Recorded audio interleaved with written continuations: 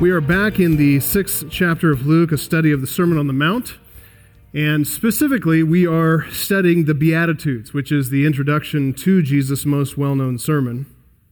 This introduction to the sermon, I think, in my mind anyway, it's been nothing short of revolutionary, not in the political sense, not in any social, economical, or political statement. Any of that would be too shallow for this. This is revolutionary in the sense that Jesus has introduced a new and a profoundly countercultural worldview. This is a worldview here that confronts and subverts and actually reverses all the values of the world. And as we're going to see today, living by the worldview that Jesus Christ gives us here, it draws us into a world of conflict. It brings persecution. I have been a part of a number of training academies and such throughout my military life and law enforcement life.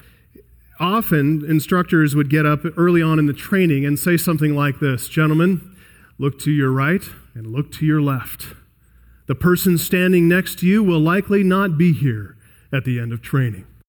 And that was an opportunity for them to weigh upon us with the gravity and the difficulty of the training that we were about to go through, the pain that we would go through and suffer.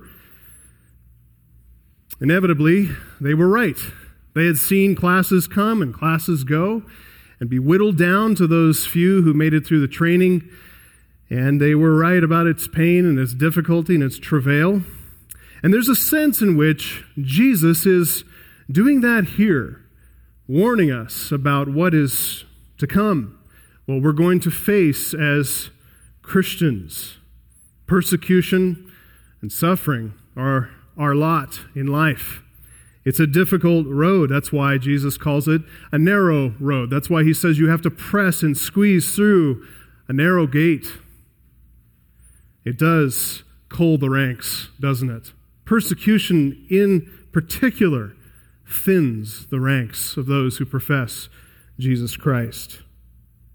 I'm going to begin, as we have been accustomed to doing, by reading the Beatitudes, and we'll just read the Beatitudes this time and leave the woes for later.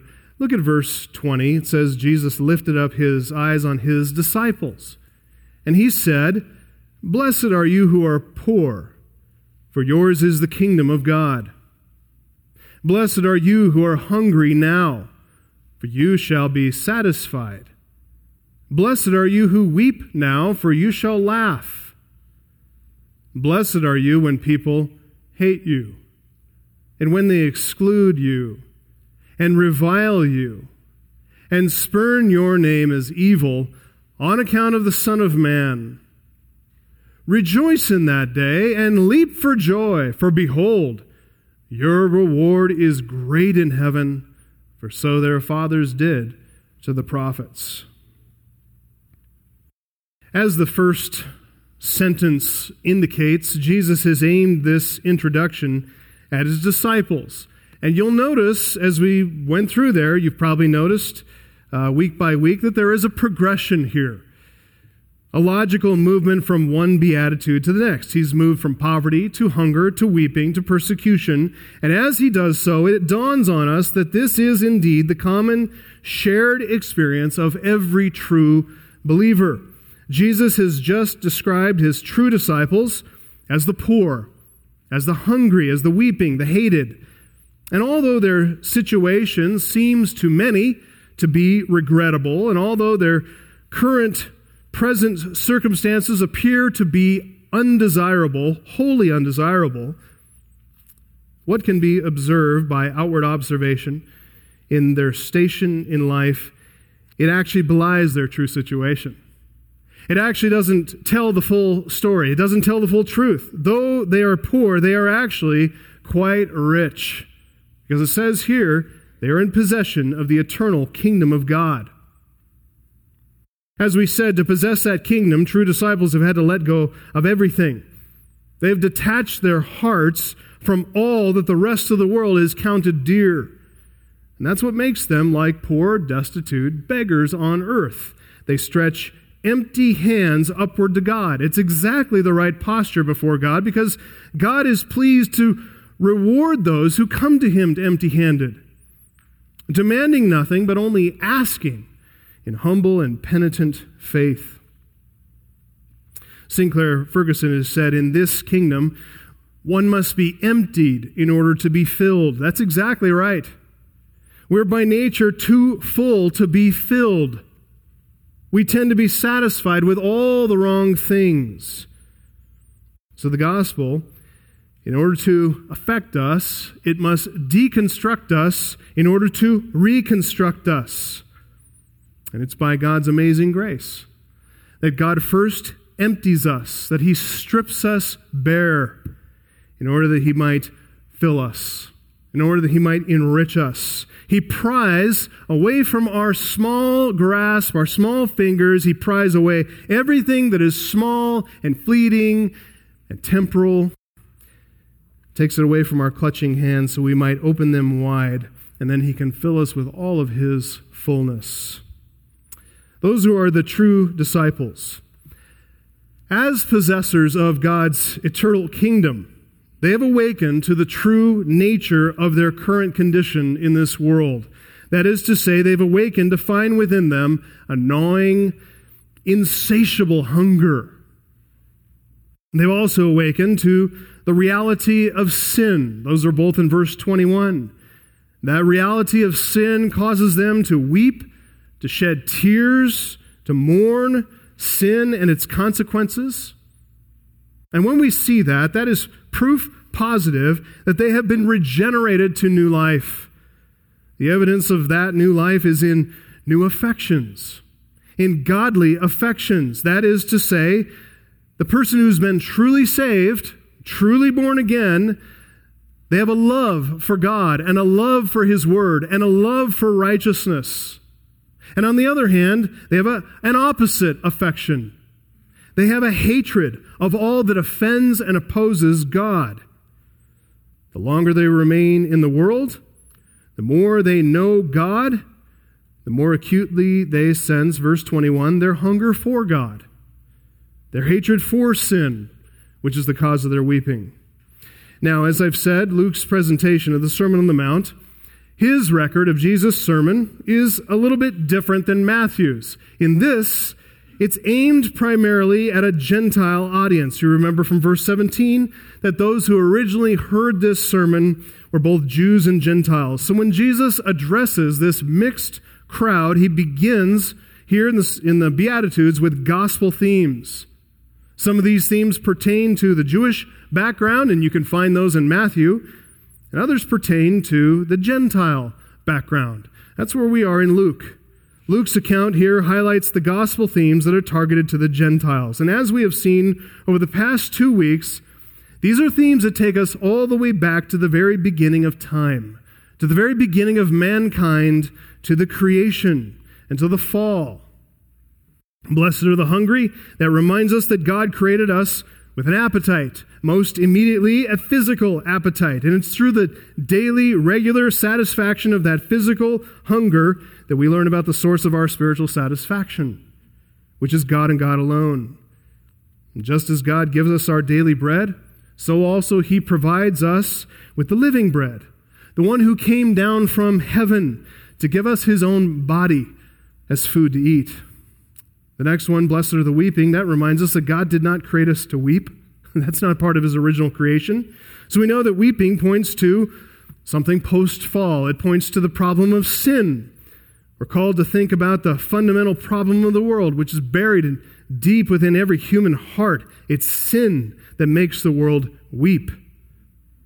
But it's only those who have their eyes opened by God to these spiritual realities of sin and salvation. It's they and they alone who see that sin is the problem, and that drives them to look to God's salvation as the only answer. Only God can put an end to human weeping. So these are the themes that form the structure of Jesus' worldview. And by reflecting and meditating on what Jesus has said here in just these first 3 Beatitudes, we really learn all the elements of a comprehensive and logically consistent worldview.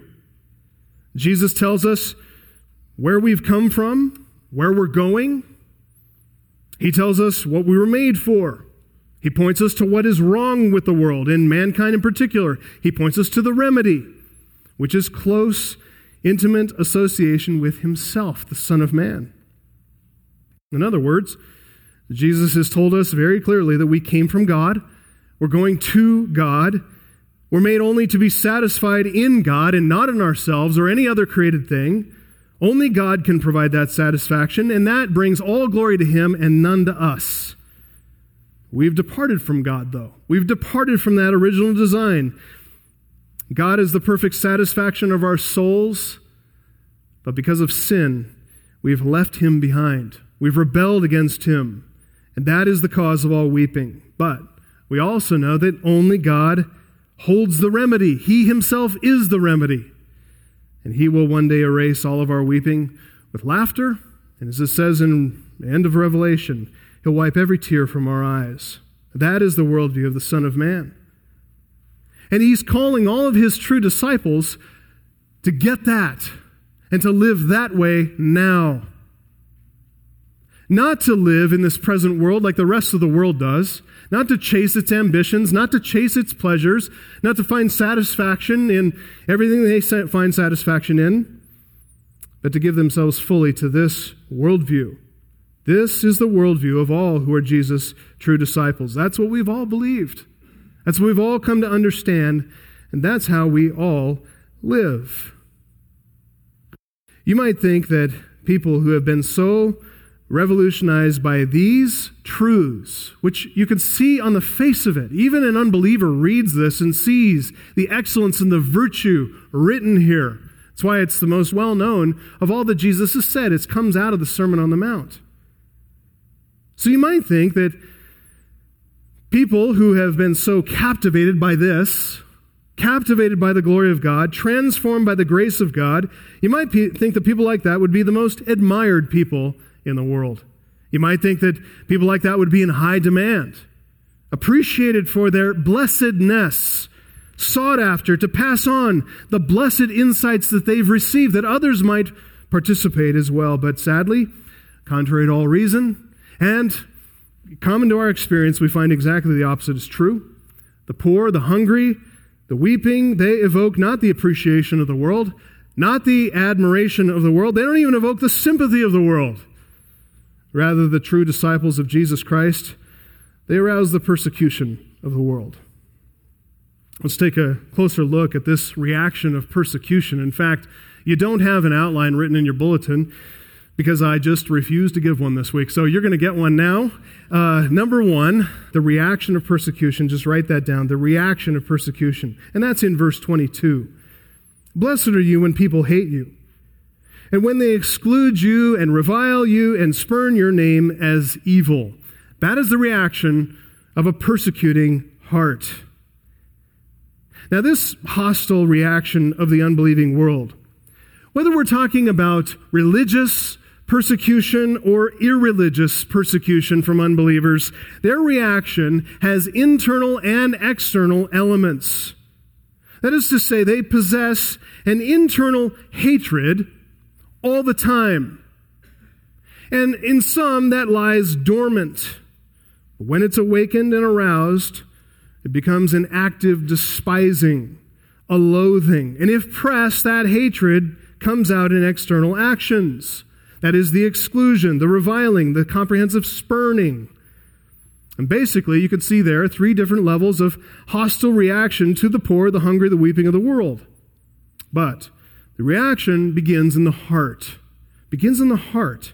Then it comes to the outside in gradations or levels of persecuting behavior. That's what we see there. First, let's talk about the heart, that internal motive. The word translated hate, it's the word miseo, which means to detest.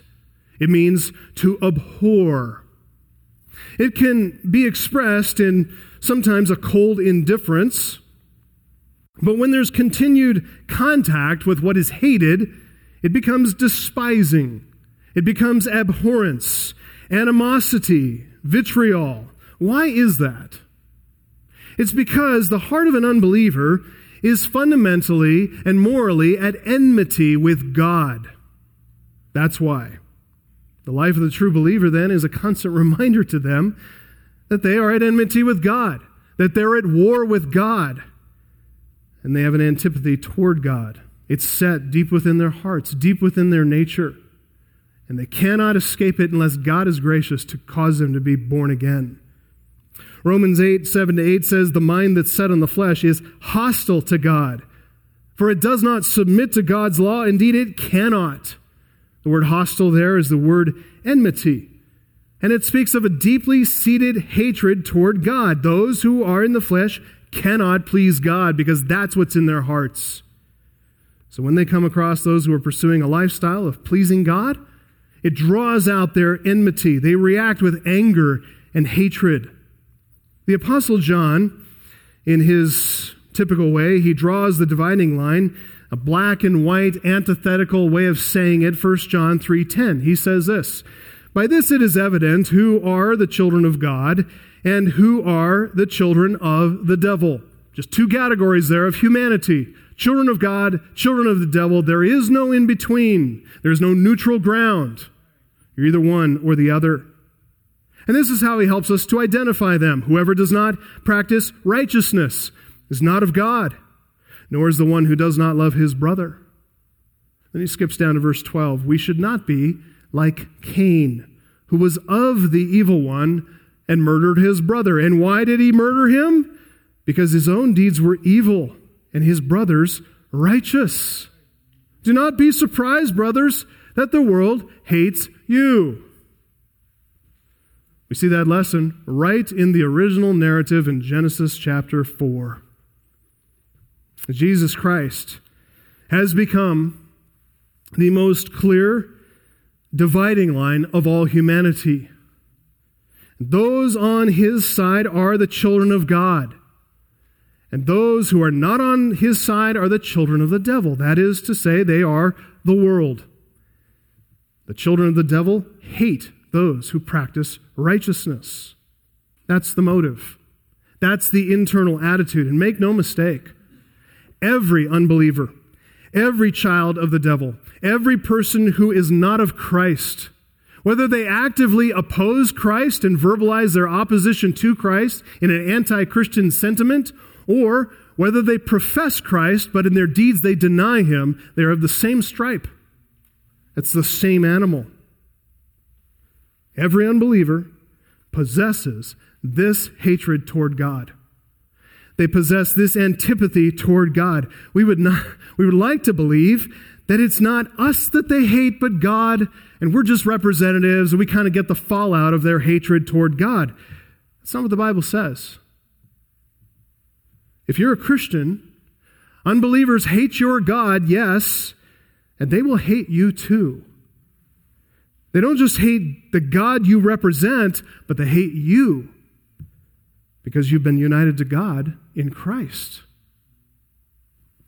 In fact, just listen to what Jesus said about that. He said, it's written in John 15:18-20, "If the world hates you, know that it has hated me before it hated you. If you were of the world would love you as its own. But because you are not of the world, but I chose you out of the world, therefore the world hates you.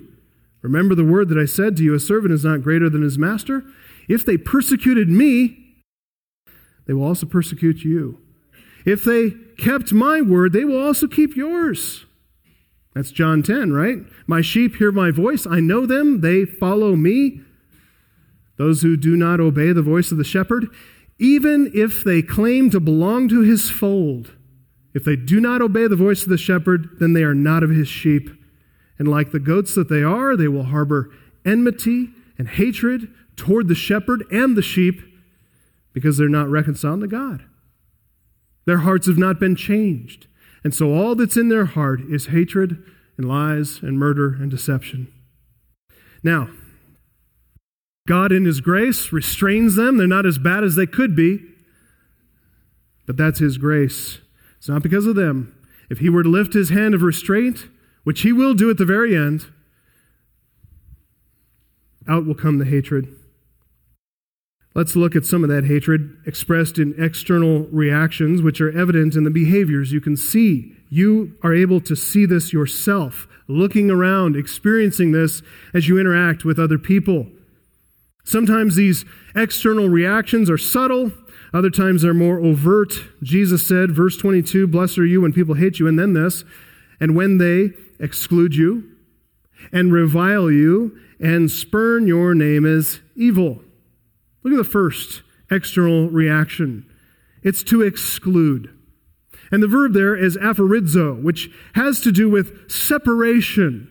It has to do with pushing someone outside of a prescribed boundary. Has the idea, really, in a Jewish context, of excommunication. In a Jewish context, excommunication from the synagogue was a very serious issue.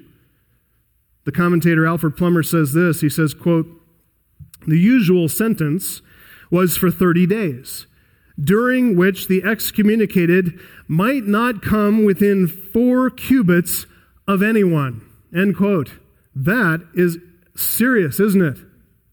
30 days of being treated like a leper, ousted from the synagogue, no social intercourse with friends and family, not even physical contact with other people. And if that offending behavior persisted, that 30-day sentence could be extended to a permanent excommunication.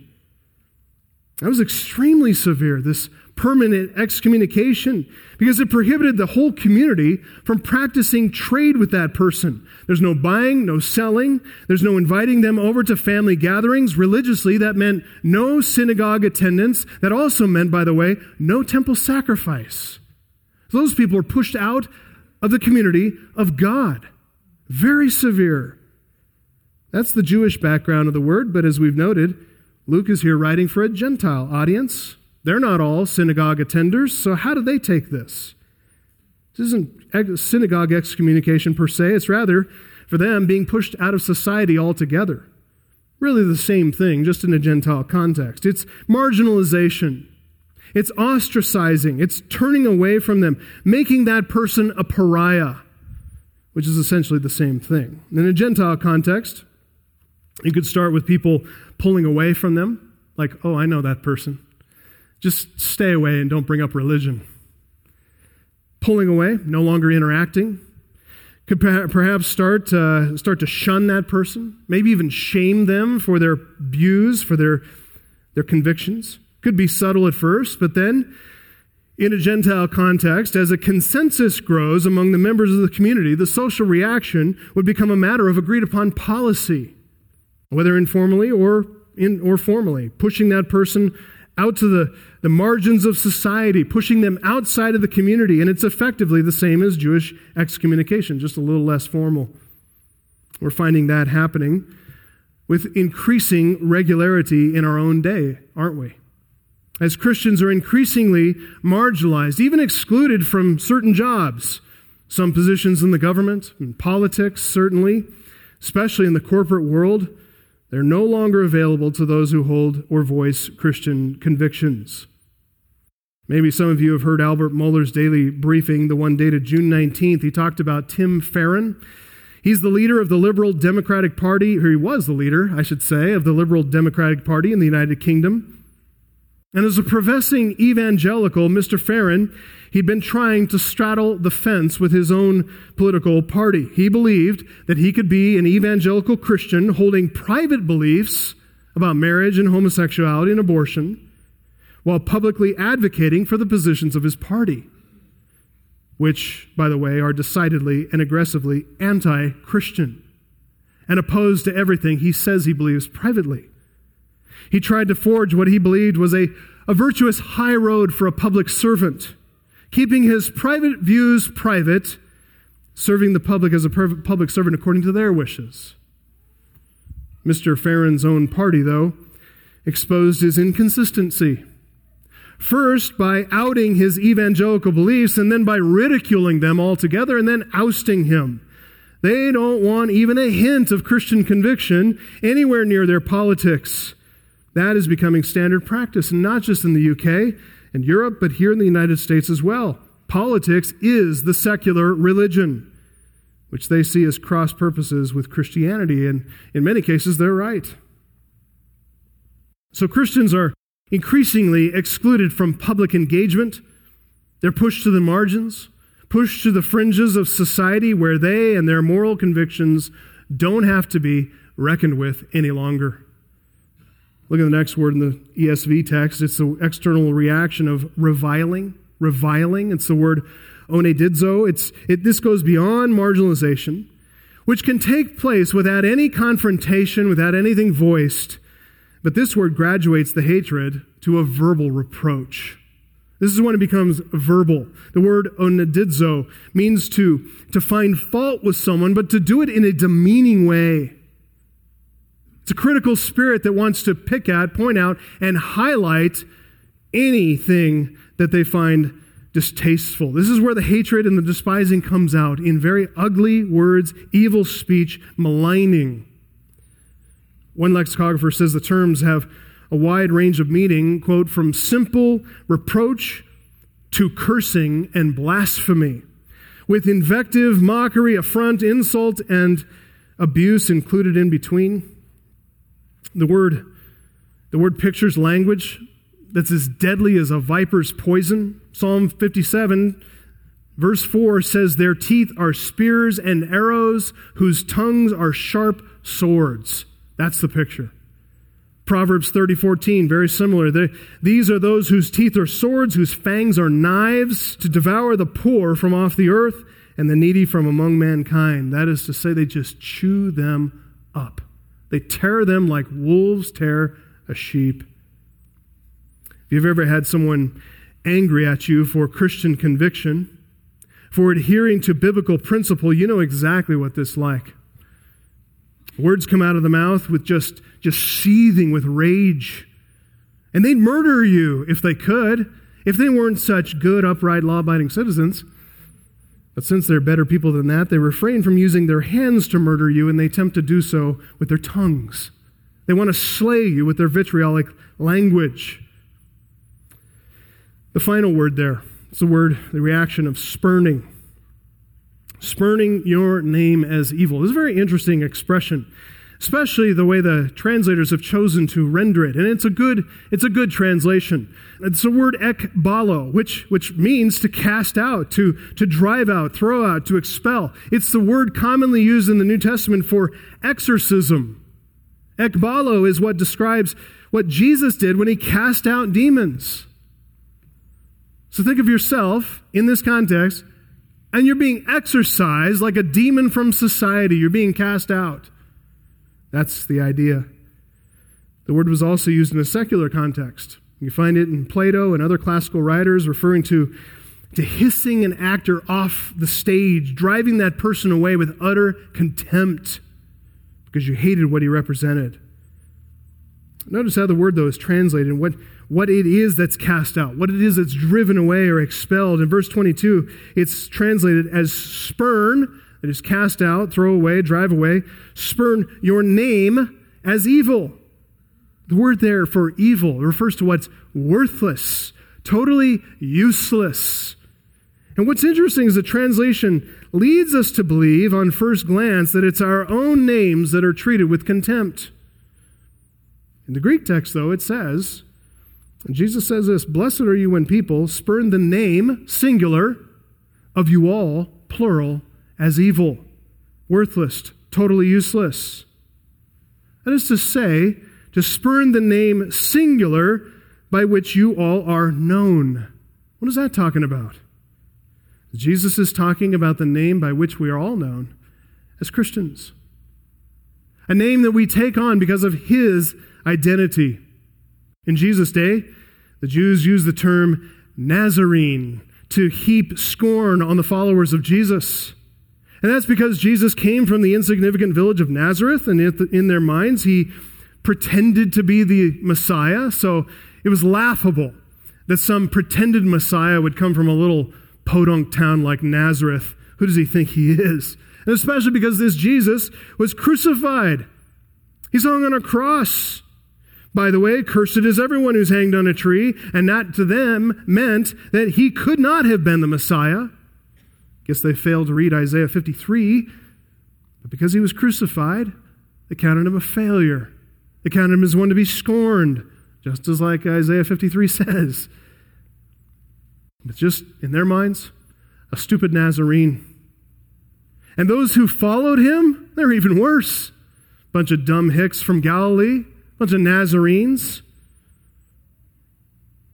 In Paul's day, before Christ confronted him on the Damascus road and saved him, he was chasing around and persecuting followers of the way. And that became a derogatory term for Christians. Even the name Christian itself, which is a plural diminutive form of the word Christ, it means little Christs, that was used to scoff and mock those who identified with the crucified Christ.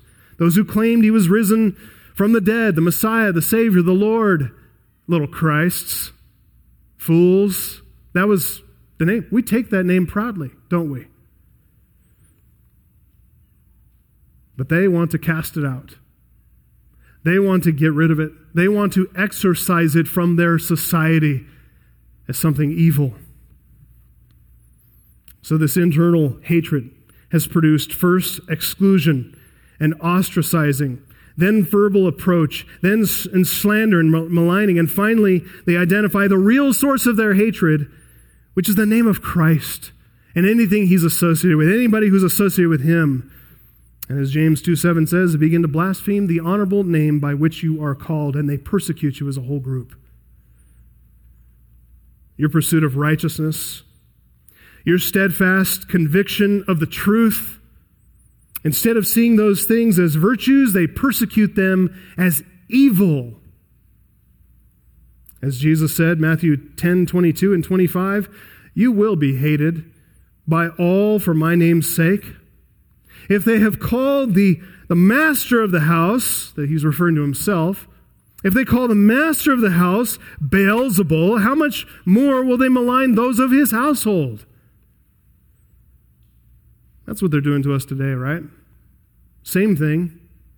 Instead of recognizing our actions as loving, they accuse us of promoting hatred. Instead of appreciating our commitment to purity and virtue and wholesomeness, they hate us for what they see as an imposition and a restriction of their erotic pursuits. Beloved, I know of people in our midst, in this church, here today, right now, one dear couple in particular, they've suffered. They've suffered significantly for their Christian convictions. They've resisted family pressures to embrace the LGBTQ agenda, and they've been turned on, hated, marginalized, verbally abused, and the name of the one they represent has been spurned as evil. They stand firm in the face of all that constant hostility. Why? Because they love the Son of Man more than they love the acceptance of family. As a church, have a heart. We need to have a heart for one another. That's going to become increasingly frequent, folks. It's going to become the norm. And if you haven't faced it yet, this kind of spurning and hostility, vitriol, you will. We pray to God you won't compromise. The elders pray that you won't compromise, that you will not succumb to the pressure, that you will not be silent when you should speak. Our Lord spoke haunting words when he said in Matthew 10:33, whoever denies me before men, I will also deny before my Father who is in heaven. There's almost no greater pressure to compromise than in the presence of unbelieving family or family members who are professing but compromising, disobedient Christians. Look, may God give us all the strength. May we surround those who fail and strengthen them. And may we especially surround those who are experiencing this kind of despising as they stand firm. May we surround them with Christian love and affection. May we demonstrate to one another that we belong, truly belong, to a new family, where our earthly families reject us and despise us, forsake us. May we be like Christian in Pilgrim's Progress, who run for that wicket gate, leaving everything behind. Listen, beloved, as Christians, we need to expect this hatred from the unbelieving world. Notice in the verse there, twice, that little subordinate conjunction, when. When. That is to say, it's not if people hate you, and etc., but when they do. That is to say, in this world, Christians will be hated. Period. And at times, they will be persecuted as well. That's the reaction of the ungodly to the godly. Persecution, hatred. Paul told Timothy, 2 Timothy 3, 12 and 13, indeed, all who desire to live a godly life in Christ Jesus will be persecuted. While evil people and imposters, who's that? Those who call themselves Christians but don't obey Christ. While evil people and imposters will go on from bad to worst, deceiving and being deceived. Look, the world is going in entirely one direction. The saints are going in the opposite direction. And where their paths cross, there's friction. There's this unbridled, sinful world is going to persecute the citizens of heaven. To that point, John Calvin says this: it is, no doubt, monstrous and unnatural that men who study to live a righteous life should be attacked and tormented in a way in which they do not deserve. Yet in consequence of the unbridled wickedness of the world, it too frequently happens that good men, through a zeal of righteousness, will arouse against them the resentments of the ungodly. Above all, it is, as we must say, the ordinary lot of Christians to be hated by the majority of men. For the flesh cannot endure the doctrine of the gospel. None can endure to have their vices reproved. For every Abel, there is a Cain. And for every Moses, there is a Korah. For every David, a Saul. For every saint, before or since, there is a tormenting sinner, or two, or three, or a multitude.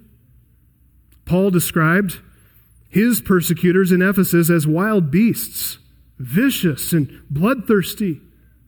In Corinth, Paul's chief opposition in that church was like a thorn in his flesh, always pricking him and tormenting him, always working to undermine everything he was trying to build up. As Christians, look, that's our lot. We're despised and rejected by the world. Paul reminds us, Romans 8:36, as it is written, for your sake we are being killed all the day long. We are regarded as sheep to be slaughtered by the world. For example, by believing in the Bible, they accuse us of blindly following a book that they believe promotes slavery. By practicing biblical roles in marriage, the husband leading and teaching, the wife submitting and supporting, they accuse us of misogyny, of promoting male patriarchy that has historically abused women and continues to abuse women. By insisting on the biblical definition of marriage, calling sexual immorality sinful, homosexual immorality as a perversion, they slander us as promoting hate speech and inciting violence against those who practice those sins. The world is growing increasingly hostile to Christianity, and particularly in this country, because God has handed our country over to its sins. And as we've said before, we're probably experiencing a brief reprieve, but the hostility of the anti-Christian sentiment in this country, it will show itself again, and more forceful than ever. The most zealous and harsh of true churches' persecutors throughout all of human history, it's not the world, it's not the secularists, it's the religious persecutors. Because they think they have God on their side. That was the case in Jesus' day. They called him Beelzebul because they thought themselves to be on God's side and him on the devil's. That was the case in the days of the apostles when the Jews persecuted the church, and that has been the case throughout church history. You can read about poor Athanasius, how he was chased and harried, banished over his entire lifetime by the Arian majority that denied the deity of Christ. You can read about the Roman Catholic resurgence after the Protestant Reformation, the Counter-Reformation that killed Christian after Christian. In fact, most of the martyrs that are cataloged in Fox's Book of Martyrs, you can read through that, they're not put to death by the secular state. There are some, but most of those persecuted by those who believe they're Christians, who thought themselves having the true gospel. They professed Christ, but they long ago departed from the truth, and they didn't even know it. The opinions of men had become their doctrine. They persecuted the true Christians who held to the Bible. Listen, I believe we're going to find that kind of persecution against the true church in our day as well. Very poorly taught, so-called Christians. Many of them are false professors, not true Christians. They're going to gain the ascendancy in the culture. They're going to be popular with the culture. They've got more money, more influence. Why? Because they preach a gospel that's popular to the culture. Health, wealth, prosperity. Who doesn't want that? It's a very popular message. So those people, I believe, are eventually going to join the anti-Christian culture in persecuting true believers. I've already heard it in pastors, even in our area, in our city, who have preached messages to their congregations, hundreds and some of them thousands of people, basically promoting views that are contrary, directly contrary to what we teach, even about evangelism. It's incredible. This is Jesus' point, though, that when we are persecuted, we don't need to be afraid. In fact, we need to rejoice. We need to rejoice in that day and leap for joy, because those are the ones to whom God looks. Isaiah 66, verse 2, those who are humble and contrite in spirit and who tremble at God's word. In fact, just to show you that, I'd like you to turn quickly to that final chapter in Isaiah 66. This is just a fascinating illustration of the kind of religious hypocrisy that turns from scoffing to persecuting, and it's according to the pattern that Jesus describes here. In Isaiah 66, the Lord is confronting and rebuking a religious majority in Israel. And the prophecy begins in verses 1 and 2, thus says the Lord, heaven is my throne and the earth is my footstool. What is the house that you would build for me? Where is the place of my rest? All these things my hand has made, and so all these things came to be, declares the Lord. But this is the one to whom I will look, he who is humble and contrite in spirit and trembles at my word. That's the poor. That's the hungry. That's the weeping. Unlike David and Solomon, they built the temple. They realized the infinite God is not contained within a temple made with hands. But unlike them, the Jews in Isaiah's day had forgotten that. They took great pride in their building. They believed the presence of the temple meant the favor of God, no matter how they lived, no matter what they believed, how they behaved. So in verse 3, look at it there in Isaiah 66, in God's eyes, their temporal sacrifices had become an all-out abomination to him. And in the original language, the language is stark and abrupt here. Here's how it reads. He who sacrifices an ox, murderer. He who sacrifices a lamb, these are legitimate sacrifices, right? So he who sacrifices a lamb, he who breaks a dog's neck. That's how God sees it. He who offers a grain offering, it's like offering pig's blood to God. He who burns incense, it's he who blesses an idol. These are the sacrifices of a hypocritical people. They're just like the prayers of false professing Christians today, utterly abhorrent to the Lord God. And so God here confronts their hypocrisy. He pronounces a coming judgment on them from which they will never escape. But in verse 5, the Lord turns his attention to his people. It's precious. He turns his attention to those who are in the minority.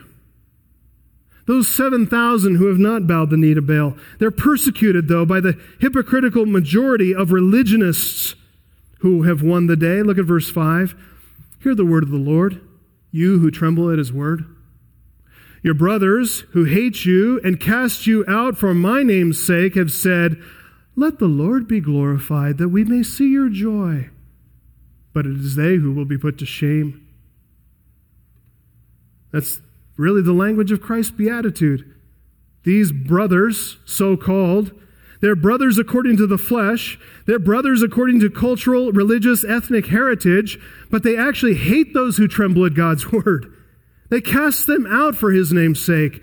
The words with which they cast them out, though, they're dripping with hypocrisy. In other words, they're saying, oh, we just want God to be truly glorified. Oh, we just want people to hear the right story about God.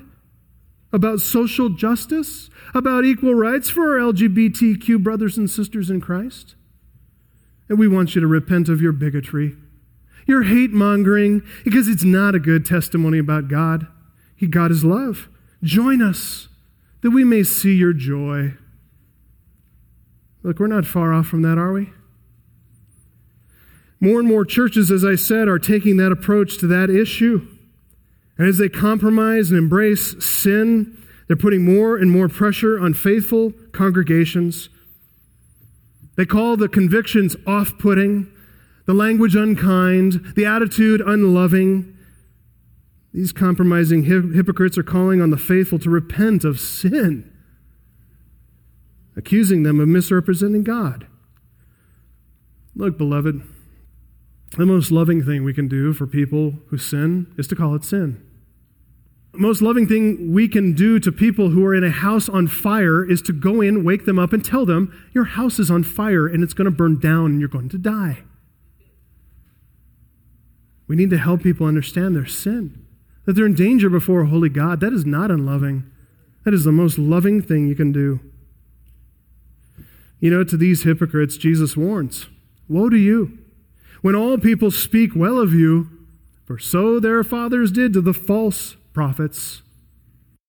That is to say, the compromisers are false prophets. Turn back to Luke 6, 22 to 23. Let's consider a second point here. Number 2, the occasion for the persecution. The occasion for persecution. Read the verse again. Blessed are you when people hate you, when they exclude you, revile you, spurn your name as evil.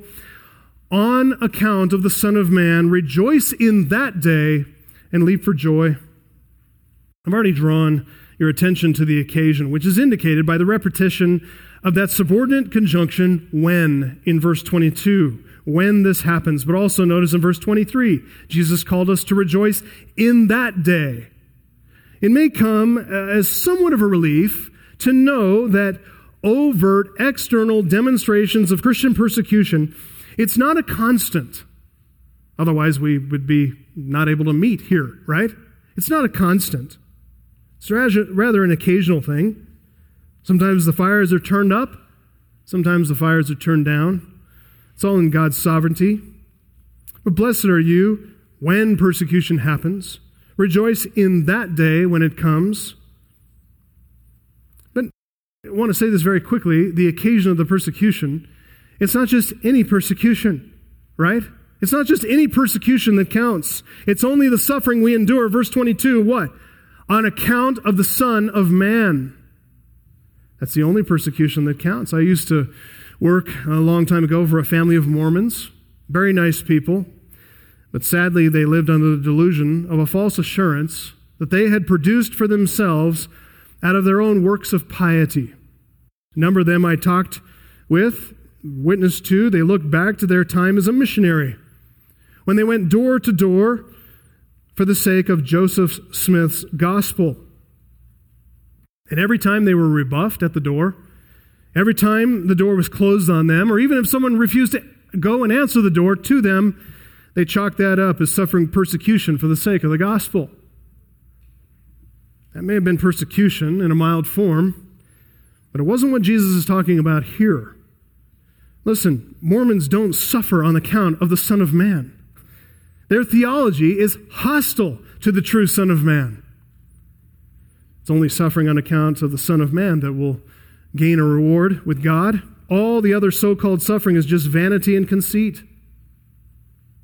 Even a deception that people think by their suffering, by their persecutions, so-called, they're actually in the faith. They're actually in the truth. Look, you can just be plain cantankerous and get suffering for yourself, right? That's not any indication that where you are is a true position. John Calvin spoke of some who suffered persecution for his own fault, and he said, quote, he, that is this person suffering, may not forthwith boast of that he is a martyr of Christ. As the Donatists in ancient times, they were delighted with themselves on this single ground, that the magistrates were against them. That is to say, the fact that the law was chasing them down proved their cause. And in our own day, says Calvin, the Anabaptists. While they disturb the church by their ravings and slander the gospel, they boast that they're carrying the banners of Christ when they are justly condemned. But Christ pronounces those only to be happy who are employed in defending a righteous cause. End quote. That's exactly right.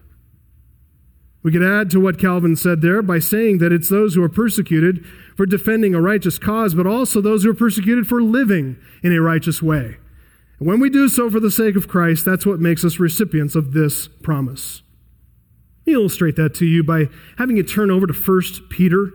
1 Peter is a letter written to a church in suffering. And let's face it, Peter himself, he had no love of suffering. In fact, he tried to talk Jesus out of suffering on a number of occasions, and Jesus once turned to him and rebuked him and said, get behind me, Satan. You want to protect me from suffering? You don't have in interest the things of God, but the things of man. Peter didn't love suffering, but he learned to appreciate it. In his first epistle, he's constantly calling Christians to embrace suffering. I'm going to resist the temptation to read the entire epistle to you. I should, though. But let's start in 1 Peter 2, verse 18. Verse 18, servants, be submissive to your masters, or subject to your masters, with all respect, not only to the good and gentle, but also to the unjust. For this is a gracious thing, when mindful of God, one endures sorrows while suffering unjustly. For what credit is it if when you sin and are beaten for it, you endure? But if when you do good and suffer for it, you endure, this is a gracious thing in the sight of God. For to this you have been called, because Christ also suffered for you, leaving you an example so that you might follow in his steps. Turn the page over to 1 Peter 3, verse 9. Do not repay evil for evil or reviling for reviling, but on the contrary, bless. For to this you were called, that you may obtain a blessing. Where do you think he's getting that? From Christ, right? For whoever desires to love life and see good days, let him keep his tongue from evil, his lips from speaking deceit. Let him turn away from evil and do good. Let him seek peace and pursue it. For the eyes of the Lord are on the righteous. His ears are open to their prayer. The face of the Lord is against those who do evil. Now, who is there to harm you if you are zealous for what is good? But even if you should suffer for righteousness' sake, you will be blessed. It's interesting there. It says, when you're hated, when you're excluded, when you're reviled, spurned on the account of Son of Man, in that day rejoice. Most of the time, Peter says, there is no one who will harm you if you prove zealous for doing what is good. But even if the opportunity comes, that suffering comes and is attendant to your righteousness for the sake of Christ, you will be blessed. All of this is alluding back to what Jesus taught on this occasion in the Sermon on the Mount. As we grow in, there's another passage. Just jot this down. I won't read it for the sake of time. But 1 Peter 4, 12 to 16. Actually, I'm going to read it. Beloved, do not be surprised at the fiery trial when it comes on you to test you as though something strange were happening to you, but rejoice insofar as you share in Christ's sufferings, that you also may rejoice and be glad when his glory is revealed. If you're insulted for the name of Christ, you're blessed. Why? Because the Spirit of glory and of God rests upon you. But let none of you suffer as a murderer or a thief or an evildoer or as a meddler. Yet if anyone suffers as a Christian, let him not be ashamed, but let him glorify God in that name. What a great passage. Sharing sufferings of Christ, insulted for the name of Christ, suffering as a Christian, that's the only suffering that counts. And the more we become like our Lord, the more we speak like him, the more we act like him, not hiding our little light under a bushel, no. But letting it shine, letting our little light shine forth, proclaiming the truth, exposing the evil works of darkness, just as our Lord did. Well, the more we're going to be reproached like our Lord, and when that comes, we rejoice. I need to emphasize this point, beloved, just quickly. If your life is without persecution, take heed to Jesus' warning in Luke 6. woe to you, when all people speak well of you, for so their fathers did to the false prophets. That is to say, beware if everyone likes you. Beware if everyone thinks you're a nice guy or a really nice lady.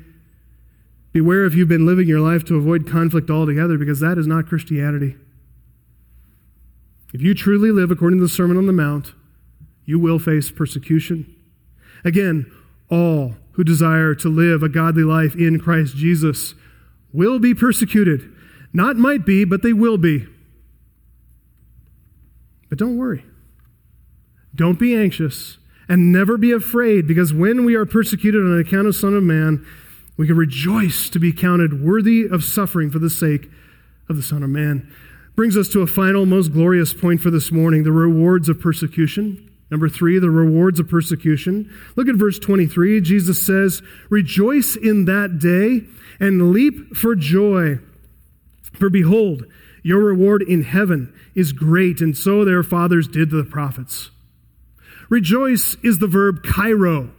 Refers to a deep and abiding joy, internal happiness that need not be affected by our circumstances. This is a joy that can endure even in the harshest of conditions and the most trying of situations. The next command there, leap for joy, that's a single word in the Greek, skurtao, refers to an outward demonstrable action. This like internal exuberance that is expressed in leaping and skipping around. I'm not going to demonstrate it, but it is there in the text. Malachi 4:2 uses this word in the Septuagint. For you who fear my name, the Son of Righteousness shall rise with healing in its wings, and you shall go out leaping like calves from the stall. I know some of you have seen newborn calves leaping as they get their legs underneath them. They're filled with energy, and they're just filled with joy of life. That's a great picture. Just skipping about, jumping for joy of being alive. Remember the apostles persecuted by the Jewish leaders? Acts chapter 5, verse 40, the leaders in the Sanhedrin called in the apostles. They beat them, which honestly, within an inch of their life, flesh falling off of them. They beat them, charged them not to speak in the name of Jesus, and then they let them go. Then this amazing reaction from the apostles. They left the presence of the council, rejoicing that they were counted worthy to suffer dishonor for the name. And every day in the temple and from house to house, they did not cease teaching and preaching that the Christ is Jesus. Paul and Silas, locked up in a dank Philippian jail. It says in Acts 16:25, about midnight, Paul and Silas were praying and singing hymns to God. And Ren Mary, I think it was vibrant singing. I think it's in the text. They were rejoicing that they were counted worthy to suffer for the sake of Christ. That exuberance rises from thankful hearts to express loud songs of praise in the midst of despising. And in spite of the persecution, we find great joy. We find undaunted courage. We find humble boldness. That's what Jesus has for us. It's what he commands us to do. This is the first beatitude, by the way, that contains commands. They're quite interesting here. Both of them are aorist imperatives. In this case here, it indicates a sense of urgency, as in do this and do it now. It's like Jesus is saying, do not hesitate at all to rejoice and leap for joy. If you suffer on account of the Son of Man, immediately rejoice, leap for joy. Or in other words, don't bemoan your station. You've been bestowed with a great honor, counted worthy to suffer for the sake of the name. So how unfitting it is to get depressed, to become sad, to mope about as if something strange were happening to you, as Peter says. You've just resembled Christ. In your speech, your behavior, you've resembled Christ in such a degree that you've evoked a reaction from the unbelieving, godless world, and that is awesome. So rejoice, leap for joy. You say, I don't know, you must be of stronger stuff than me, because I cannot produce that kind of reaction in myself. I'm not. And I understand that perfectly. When a family member when a close friend has been so close for much of our lives, and when that person turns on us, ridicules our faith, it's painful, isn't it? It hurts. It goes back to blessed are those who are weeping. We weep over that sin. So how do we find it within ourselves to be happy about that? I've got very good news for you, and once again, it's tucked away in the grammar. All right? The command to rejoice, it's an aorist imperative, which is commanding immediate obedience, but it's also in the passive voice, which means this joy is not self-produced. This is a joy that comes by the Holy Spirit. It's a virtue that He produces in you. In fact, if I'm remembering Galatians 5:22 in the fruit of the Spirit list, I think that's the second one, right? The fruit of the Spirit is what? Love, and then what? Joy. It's a fruit of the Spirit. It comes forth from your life. It's not human produced. So if you don't find it within yourself to find joy in this persecution, that's true. That's right. Paul says elsewhere, Romans 5:3-5, that by the Holy Spirit we rejoice in our sufferings, knowing that suffering produces endurance, and endurance produces character, character produces hope, and all of that comes to us because we are Christians. Verse 5, because God's love has been poured out into our hearts through the Holy Spirit who has been given to us. And if He's there, you know what? Joy is going to be there, and joy in the midst of persecution. So you're right. When you're suffering the pain of hatred and despising for the sake of Christ, when you are excluded, reviled, spurned on account of Christ for your commitment to righteousness, you have no ability to produce joy. It was never in you in the first place. That kind of joy is Spirit-produced. It is God-wrought. So resolve yourself to obey that command. And as you resolve yourself to obey the command to rejoice and leap for joy, you know what? God is going to visit you immediately with the grace to rejoice in that hour. I used to speak in church history of those who would suffer the flames of martyrdom, and as they're lighting the match, and as the flames come up and start burning their skin, and what must have just been absolute torment, singing would come out from the flames. And the church historians used to call that a martyr's grace that God gave for the moment to cause them to live beyond the suffering, beyond the pain. The ultimate reward for suffering, persecution, verse 23 is this. Look at it there. It says, for behold, your reward is great in heaven. There's also an immediate reward for suffering persecution, for so their fathers did to the prophets, and that gives you a certain assurance. There are precious rewards wrapped up in those explanations which Jesus gives. So what are those rewards? What are they all? I'd love to tell you now, but we're going to have to wait until next time. Sorry about that, but it'll keep you coming back, all right? And you'll be glad we waited, because we do not want to rush through this part. For now, let's bow together in prayer. I want to thank you, Father, for calling us to be your people. I want to thank you for uniting us to Christ, and that the Holy Spirit is resident within us, that even during times like this of persecution from those who hate you, that you will supply us with all grace. We want to thank you that we can be so counted with Christ that we would be counted worthy to suffer for His name. And most of us, if not every single one of us in this room, we have a hard time imagining ourselves responding like the apostles did, leaving the Sanhedrin beaten and bloodied and torn, and rejoicing because they were counted worthy to suffer for the name. Oh, but Father, we know that you will strengthen us in the evil day. We pray that in the meantime, even if it doesn't come to such severity, we pray that even, especially in the more minor trials and the minor persecutions, the marginalization, exclusion, the verbal taunts and scoffing and even anger, the blowback that we get from an unsympathetic world, we pray that you would help us to stand strong and not to compromise under these light, momentary afflictions, But if we do experience those, we just pray that you would help us to count ourselves blessed, blessed above all men. We love you. We thank you for the salvation that we share in Jesus Christ. We pray that this body, this congregation, would unite together as a dear family, more precious than flesh and blood, because we are united together in the Son of Man. It's in his name we pray.